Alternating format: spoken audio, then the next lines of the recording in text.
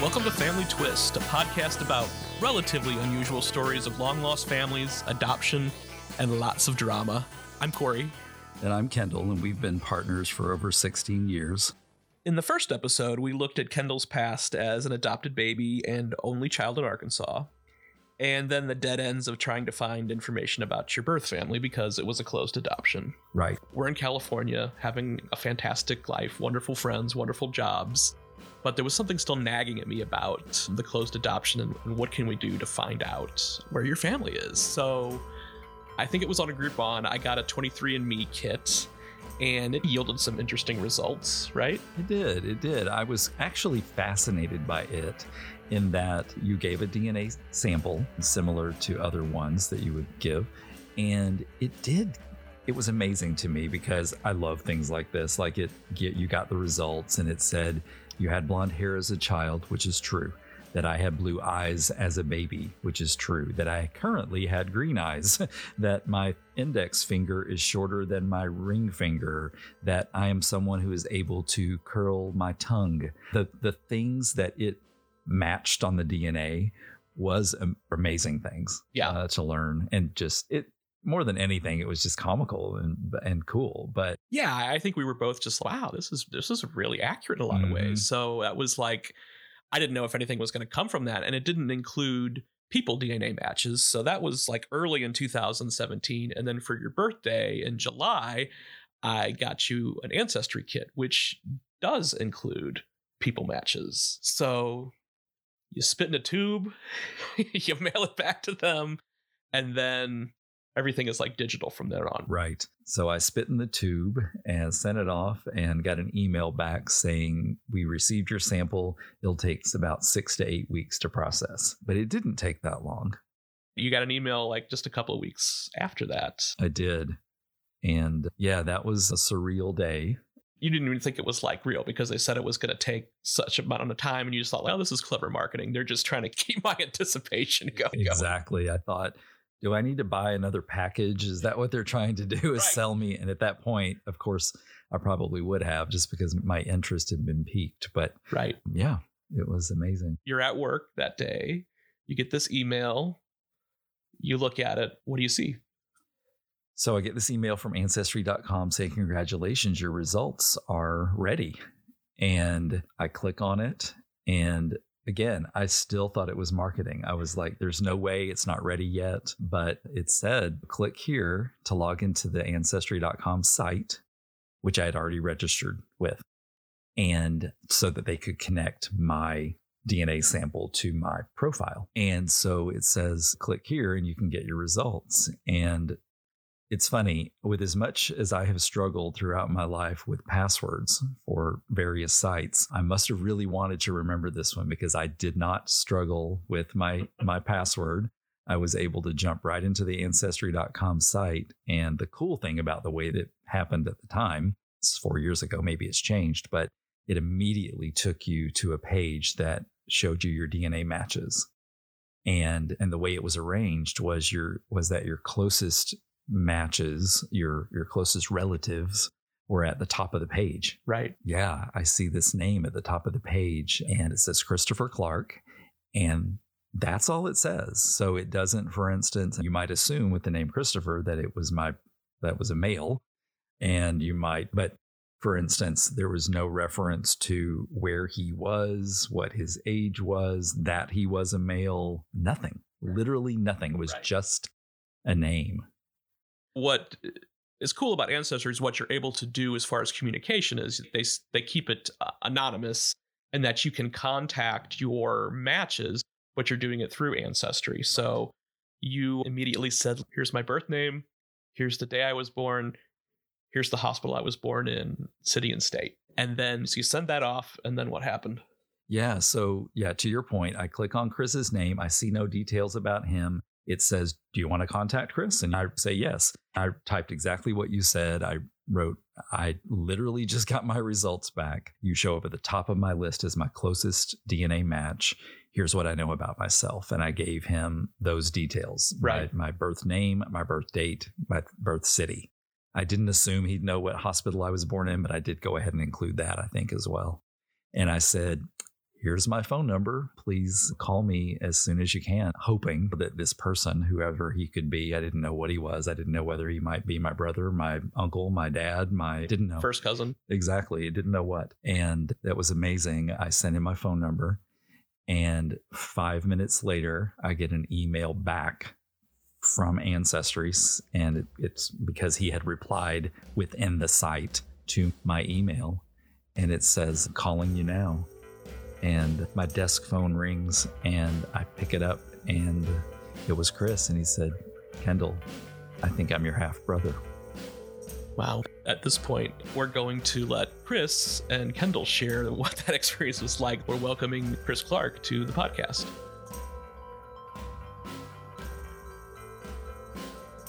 My name is Chris Clark. I am Kendall's brother. And I grew up knowing that he existed, but I never thought I'd meet him. So, Chris, I'm going to ask you to jump back into your memory bank and help us understand when you first heard about the fact that Dad might have another son. I was relatively young, maybe when I was 9 or 10. I don't know an exact time, but I remember it was on those occasions when he was maybe in drunken anger. He spanked me a little too hard and I was whimpering up in my bedroom crying, trying to get over it. And then he'd, an hour or 2 hours later, come up apologizing and sobering up a little bit. And he'd say, don't ever forget, you're my number one son. You're my number one son. And I thought it was such a dumb thing to say. Even when I was a little kid, I was like, why the hell is he saying that? Because I'm his only son. You know?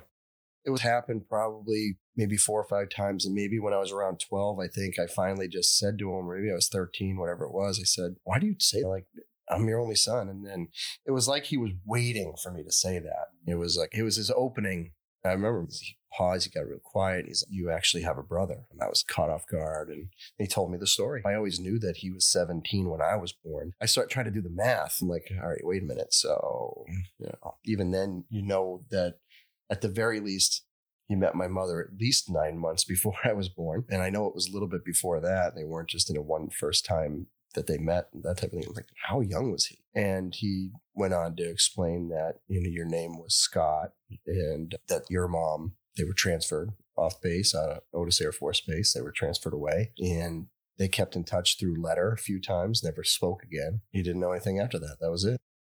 Just that I was born. Yeah, that he knew you were there. The reason I wasn't named Scott was because you were already named Scott. My middle name's Scott. Let me jump in here for clarification. Chris is about to talk about his dad's brother, Sean, and Sean's son, Jamie. It was 2014.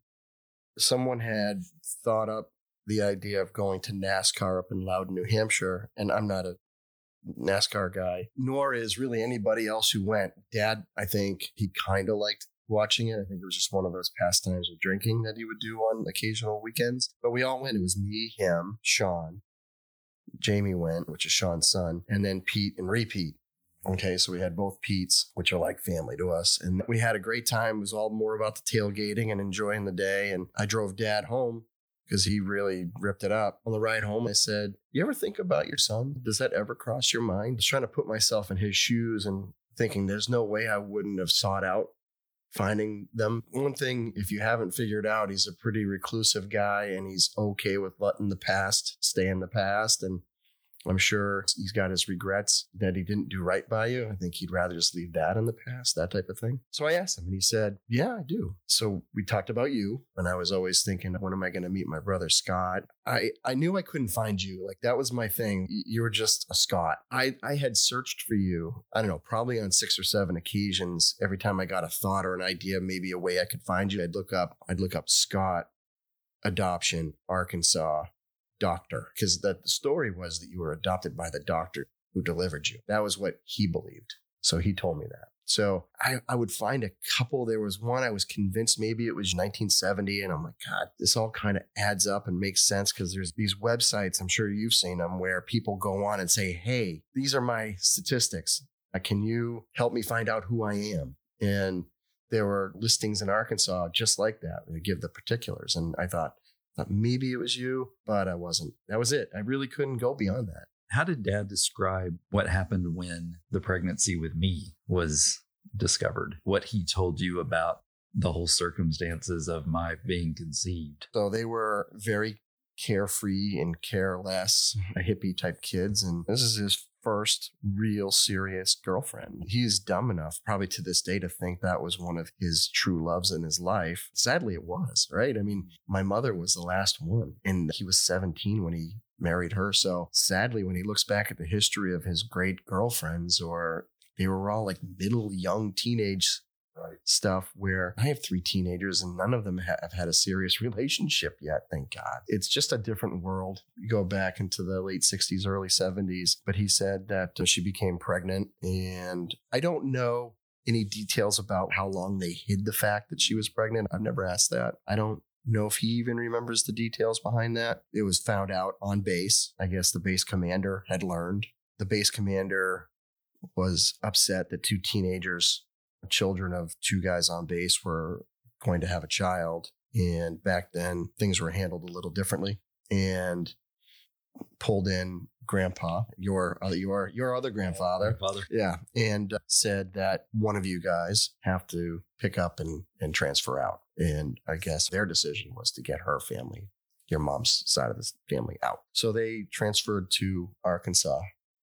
And like I said, that was, yeah, that's all I really knew about that. But he was madly in love with her. He wanted to marry her. He wanted to raise you in our grandparents' house. He tried to convince Grandma and Grandpa that, and they weren't having it. And I think deep down, that was probably some of the stuff that created such a wedge between Grandma and him, because you ask him about her, he describes that relationship as bad and violent. And honestly, I think she probably just had enough of him being reckless. So I think that had something to do with it. By the time I had turned 18, both of my adopted parents were dead. For me, that sort of meant that I couldn't accidentally hurt their feelings, right, by trying to find others. But I also knew that they were completely supportive of my finding them. Ironically, the man who handled the adoption for them, their attorney, had become a judge in my hometown. And I actually had known him all of my life. And I actually went to him, to his office, and said, "Hey, can you help me out a little bit?" I knew it was a private adoption. I knew his hands were tied. I was hoping from a friendship level that maybe he'd spill some beans, and he did the right thing. He wasn't trying to get disbarred as a result of my search. And he was very polite and said, "Kendall, I totally know how you must feel, but no, I can't help you." And really, I don't know, honestly, what he might have known, because I had my adoption papers and I knew my name. I was born in Little Rock and my birth date, but the only other person's name that was listed on the adoption papers, of course, didn't have either of my biological parents' names. The only name that was on my adoption papers was the man who was listed as my guardian. He was a state of Arkansas employee who seemed to be a social worker who was assigned to many children. So it seemed really vague. I even tried to find him, and I found a record of his death. Ivan Smith, I'll never forget the name. But because when you're holding those papers, it feels like your only connection at that moment. And I wanted so badly to find all of you, or any of you. I had no idea. I had no idea what to assume. I always hoped that I wasn't the product of a couple who just were older and just didn't want a kid. I hoped that they were just super young and grandparents did the logical thing and said, "No, you kids would be crazy to try to raise this child." So that part was very cathartic to find out, because it makes you feel less rejected isn't the right phrase, but it did. I understand. It did. It made you feel like, okay, that was a logical choice. I might have done the same thing if I were either any of those 4 grandparents. So it helped to know that. Now, it also, there's this tiny bit of anger that comes with that too. Oh, I'm sure. Not for my parents, but for my grandparents. Thinking, and I think only because, like you said, times have changed. And nowadays, I think it's maybe not unique, but you just see so many grandparents who are raising their grandchildren today. So part of me thinks, why couldn't that have been a possibility for any of them? You'd almost want to say it's a generational thing, but I don't think that's the case. I think it's a family to family thing. I think there are some families that are well equipped to handle that type of thing, and there are others that are not. And I don't know anything about your mom's family at all. Dad wanted you. I think your mom wanted you, but there was some hard, stances, like you said, and that's why some of maybe your resentment is towards your grandparents. But I think in grandma and grandpa's case, and I don't want to, like, God rest their soul, I don't want to say anything really horrible about them. I don't want to exaggerate the truth, but they were not very old. At that point, think about it. I think grandma was 19 or 20 when Dad was born. So she was only 35 when you were born, and was probably at a point like, no way. I like, she's only a few years away of having an empty house, and probably didn't want to start all over. And they enjoyed their simple life of smoking and drinking, but I think they chose that than the hard path. I can't imagine her not being the one making the decision. Grandpa was a really sweet, gentle soul that I don't know that he would have taken a hard stance had she been okay with it. I think he would have totally gone along with it. So I would think it was probably more her decision. I know nothing about that, but knowing her and the stories of how things went growing up for Dad and Sean and Steve, she was the one laying down the law. Talk to me about how you got your Ancestry kit and the way that progressed. Yeah, commercials for Ancestry intrigued me. There's always like this story hanging over our family's head, which, come to find out, goes even way deeper than Grandpa telling this story. But the story was that in the Lewis and Clark expedition, we were related to the Lewis, not the Clark. And the name Lewis is a first name in our family and has been for generations. So that always had piqued my interest. Is this really true? I wonder if I can find that out. Then I was thinking, it'd just be neat to see what I can learn on this stuff. Or I think this has to be part of the reason anyone does Ancestry. Someone is so believing they're so Irish that they go tattooing an Irish flag on their arm, and then they might think someday, maybe I'm not all that Irish, which was definitely my case. I always thought we were very Irish. I'm 10%. I don't know. You're probably, I don't know if you're more than I am, and they update it like every year. I just got my updated one. I don't know if you saw your updated one. I just got it maybe a week ago, 2 weeks ago. So it changes as more people do it. They are able to zero in a little bit closer to your real heritage. But so for me, it was just a general interest. It wasn't because I thought I'd find no offense. I didn't even connect those dots until after I took the test and started seeing relatives pop up. But I still didn't put a whole lot of thought into it. And when I first got my results, I think the closest relative was a fourth cousin. So I wasn't really getting much. I'm reaching out to these people going, who are you? Who's your grandparents? And I didn't know who they were. I'm like, oh, this is doing nothing. But then every day it seemed like more people show up as cousins and stuff like that on your results. I still thought it was enjoyable, and I thought I'm going to try to build a tree, something that I always thought was fun. That actually, Grandma, as bad of a picture as I was painting of her, one thing she loved to do was genealogy. She was very much into that. I wanted to see if I could gather all of that information, and then connect it with the Ancestry information. And when Karen got me the kit, she bought me I think a 1-year subscription. Gives you access to a lot of that research. And yeah, so that's how I got it. And then obviously August happens, and that was just like, I can't believe this. This is, I was like, I just never thought I would never put a dime on betting that I'd ever find you. I know. It's interesting because I was thinking the same way you were. I thought, wouldn't it be cool to find out, and especially somebody who has zero knowledge. I didn't know what to assume. I didn't know if I was mostly British or mostly Irish or what. And so that was definitely something that was interesting to me. But Corey's whole thought was, I want to see if we can find any of Kendall's family. Right. And I'll never forget that day. I sent in the specimen, or that little tube of spit that you send in. Yeah. And I remember getting that email back saying, we've received your sample. It will take 6 to 8 weeks to process. And I remember the day, August 23rd, 2017. And I'm always emotional about this in general, but I remember sitting at my desk in San Francisco at work. I had given my work email because I knew I wanted to get the result as quickly as I could. So I get an email to my work email, and it says, congratulations, your results are in. And at that point, I had only sent it 3 weeks before. Yeah, mine came in quick too. Yeah. And so I thought, oh gosh, they're just trying to sell me something, because I thought this is super early.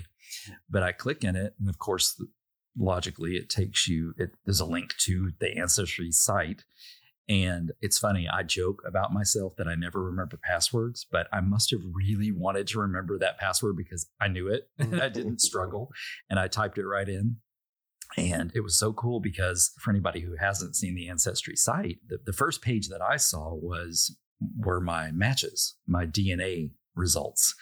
And it was just, I didn't search for anything. Like, your name was at the top of the screen, and it said something like, very close family member, very reliable test results, or something like that. And you were smart, because when I clicked on your name, of course, with the name Christopher, you assume it's a guy. But when I click on it, it doesn't, you had done what I would have done. You didn't say that you were a man. You didn't say where you were. Literally, it was just a name, because it said very close family member. I remember clicking on your name. And of course, what I love about Ancestry is it does protect individuals. Like, I didn't have your phone number. I didn't have your personal email address. And so you need to send the email through their site. And I just think that's such a smart thing to do, and probably makes a lot of people feel more secure about, doing this thing. And I remember sending you that note saying, I literally just got my results. You showed up at the top of my list as my closest match. My name was Scott Watt. I was born, July 14th, 1970 in Little Rock. Here's my phone number. And I remember, I think it was literally like 10 minutes later, I get the note back from you saying, calling you now.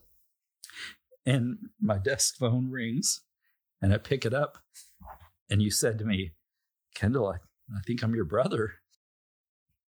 Yeah. And it's interesting because I worked in a space. The office where I worked had 6 desks, and often 4 people were sitting in there with me at the same moment. But it was just like the perfect time. There was nobody there. I feel like you and I had a chance to talk without feeling like other people were listening. And it was of course amazing. And you told me so much in the first minute of that call that I didn't know. Yeah. Yeah. It must have been amazing. It must have weight coming off your shoulders with every word I was giving you. It had to have been like, in your mind, you must have had a million questions, and I'm giving you bits and pieces that are just checking boxes for you. It's like I said, it's such a different, I'm on the opposite end of it, and I'm not, none of that.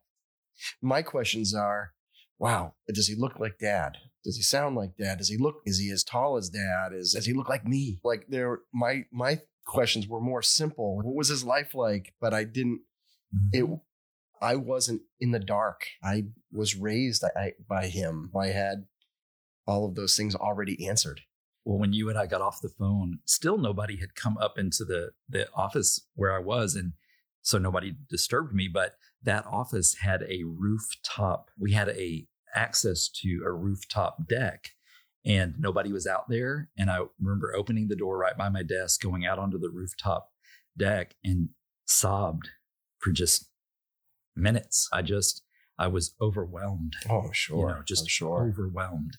And I remember going downstairs in the office saying, and people looked at me like I had just seen a ghost or something. Like I looked physically affected. And I remember Jamie, one of my colleagues who was just fantastic. She said, "What's wrong, Kendall?" And I was like, "Nothing. Actually, nothing's wrong. This is like the most wonderful moment." And I just started verbally spewing, telling everybody who was, and they're all staring at me like in disbelief, and they all start crying. And it was just an amazing moment. Yeah. Yep. On my end of it, it was gotta tell Dad, told my mother, told Monica. That spreads immediately to the rest of family, called Sean, all that stuff. And it was everyone was just completely amazed that Ancestry allowed. I don't think anyone would, again, the way they don't really use the commercials, don't suggest that's what Ancestry's for, to find your long lost siblings. It's all about just finding your heritage. And so when you say that's how I did it, they're like, no way. Something we thought would never happen was able to happen because you spit into a tube.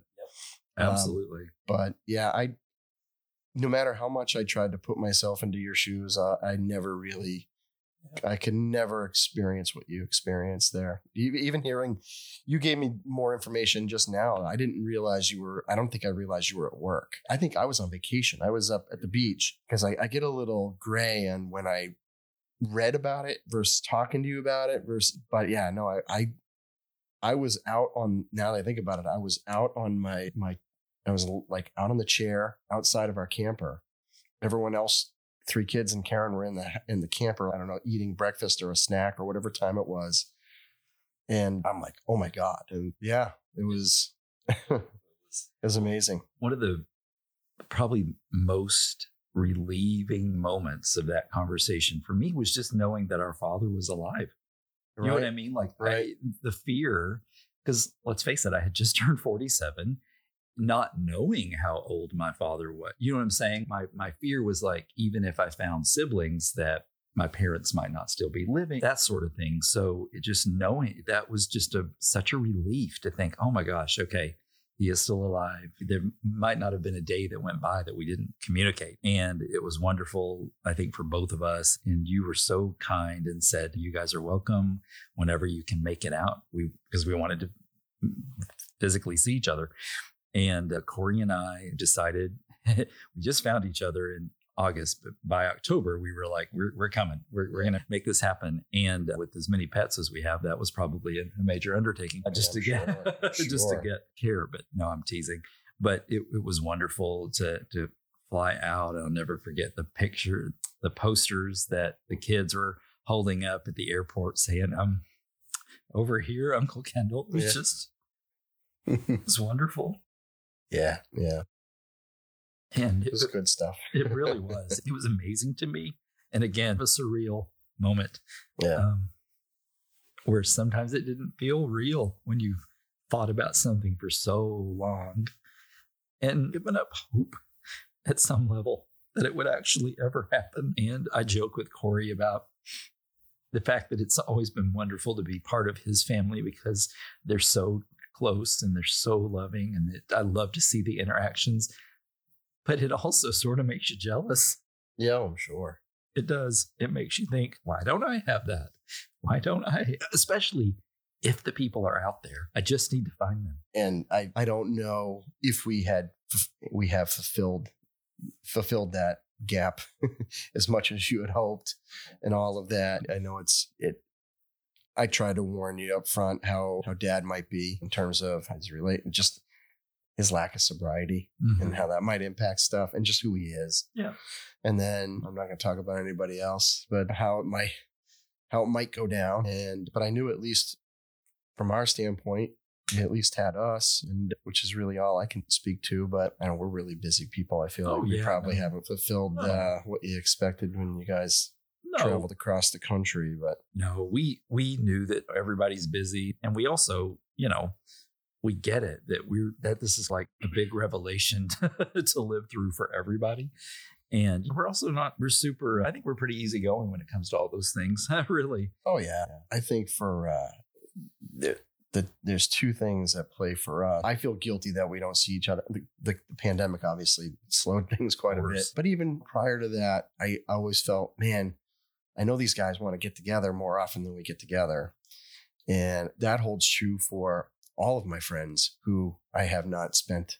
I got extremely close friends I haven't seen in 10 years, and they only live an hour away. Life with 3 kids right now, and the timing of it is, they're all teenagers.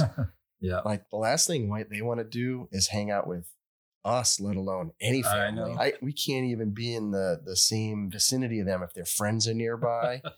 Because it's, what are you doing here? It's like just the way teenagers are. So it's like the worst era for you guys. It would have been awesome if they were like 2, 3, and 4. Yeah. And it would have been so much different, I think, if we got to deal with what we got. That's right. That's right. No, so busy. It's been wonderful. And what probably isn't obvious to anybody listening is that Corey and I came out to visit in October. On the plane ride back home after meeting everybody, Corey looks over at me and says, we have to move there. And I didn't know that. On the plane ride I didn't know home, that you said that. Yeah. Wow. And again, it makes me very emotional, but It made me so happy. Yes, we chose to leave St. Louis together. We chose to move to San Francisco together. But he also, I feel like he also made special sacrifices then. And here he was willing to move 2,700 miles, leaving decent jobs, leaving a place that we loved. It was so meaningful to me that I'm with somebody who wants to support me at that level. Absolutely. And it was amazing. Yeah. And we ended up moving to New England in January of 2018. Just note to any listener out there, moving to New England in January is not the most logical choice for people. I remember landing in the plane and the plane, the pilot joking about, gosh, I'm glad we didn't slide more than we just did on the runway. And I remember thinking, wow, this is potentially scary. And then picking up the rental car and white knuckling the drive, because I'd just been in California for 9 years where if you drove to snow, you left it the same day if you left Tahoe. But it's been an amazing journey, and it has been. You're right. And I appreciated your warning about Dad and the level of connectedness I might not have with him. He's a great guy with that, and I love speaking with him. And I do love every chance we get to connect and hear his stories. And I wouldn't trade that, for anything. When I think about it, the way that he and I get to talk when we're together, has to be different than if we had tried to still live in California, have phone conversation. I just don't feel like they'd be the same types of conversation. Physically being here has been wonderful. So super quick. What was the conversation like when you told Karen that we decided to move here after? Yes. That, believe it or not, I think I've told you guys this. That stressed me out. My immediate thought was, we're going to have a good relationship and we'll always stay connected and we'll visit you and you will visit us. But my immediate concern was, these guys might not get what they expect with moving out here. I worried that I was going to hurt you. Mm-hmm. That was really like my immediate thought was, oh man, I hope they don't want to get together every weekend. I'm never available. I'm a director of basketball. I'm coaching baseball and softball, coaching 2 baseball teams at the time. And I had just got out of coaching soccer. Karen was still coaching soccer, I think. Like, we're always 2 passing ships. We don't even see each other, Karen and I, like as often as we should, let alone saying, hey, we got 4 hours of a window here. Or if we did have 4 hours, we wanted to take a deep breath and just say we got 4 hours. So I worried right away that we weren't going to live up to your expectations. And that I was concerned. But at the same time, I was like, this is good. Like, if they're okay with it being what I can give, this is going to be great. So I was excited about that part of it.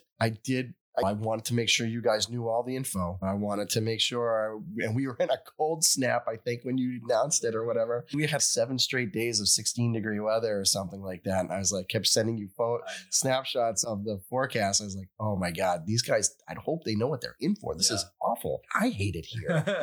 Like you would ask me, what's your temperature today? I'd be like, oh, it's chilly. It's 52. And you'd be like, yeah, it's a little colder here. Yeah. I just didn't want any regrets from any angle. I understood what you were doing and why you were doing it. And honestly, I loved you for that. I thought that was really, my heart was with you on all of it. I just, deep down, I just didn't want to be a disappointment, And I remember you're telling me that, and I'm glad that I think I made you feel okay about it. Like before we got here, it's just, nope, this is our adventure and we'll make it. And the good thing for us, I think, is that we'd already done it. You know what I mean? Like we'd already picked up in St. Louis and said very quickly, actually, within a matter of literally a couple of months, we made the decision to move from St. Louis to San Francisco and made it happen really quickly. Not that's a pattern that most people want to repeat, but at the same time, I think we'd had such a good experience doing that we just didn't have the reservations that others might have had if they were going to move.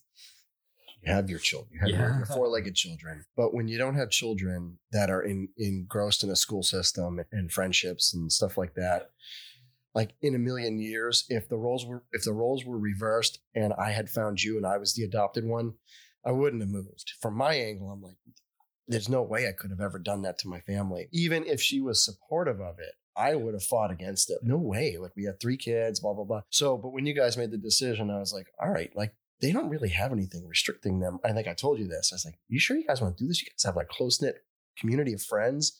You guys are going to wine country. You're telling me all the time you guys go to wine country and really enjoy that. You're going to miss out on that.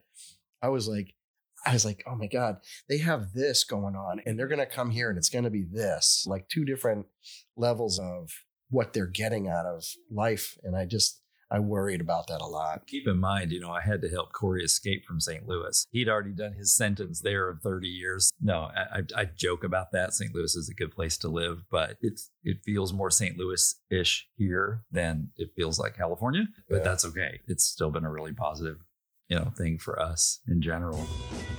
In the next episode, Kendall's new brother Chris does some detective work to try to find out if Kendall's birth mother is actually still alive and if he has more siblings out there. This is the Family Twist podcast hosted by Kendall and Corey Stultz, with original music by Cosmic Afterthoughts, and produced by Outpost Productions and presented by Savoir Faire Marketing Communications. Have a story you want to share? Visit FamilyTwistPodcast.com. All our social media links are there as well.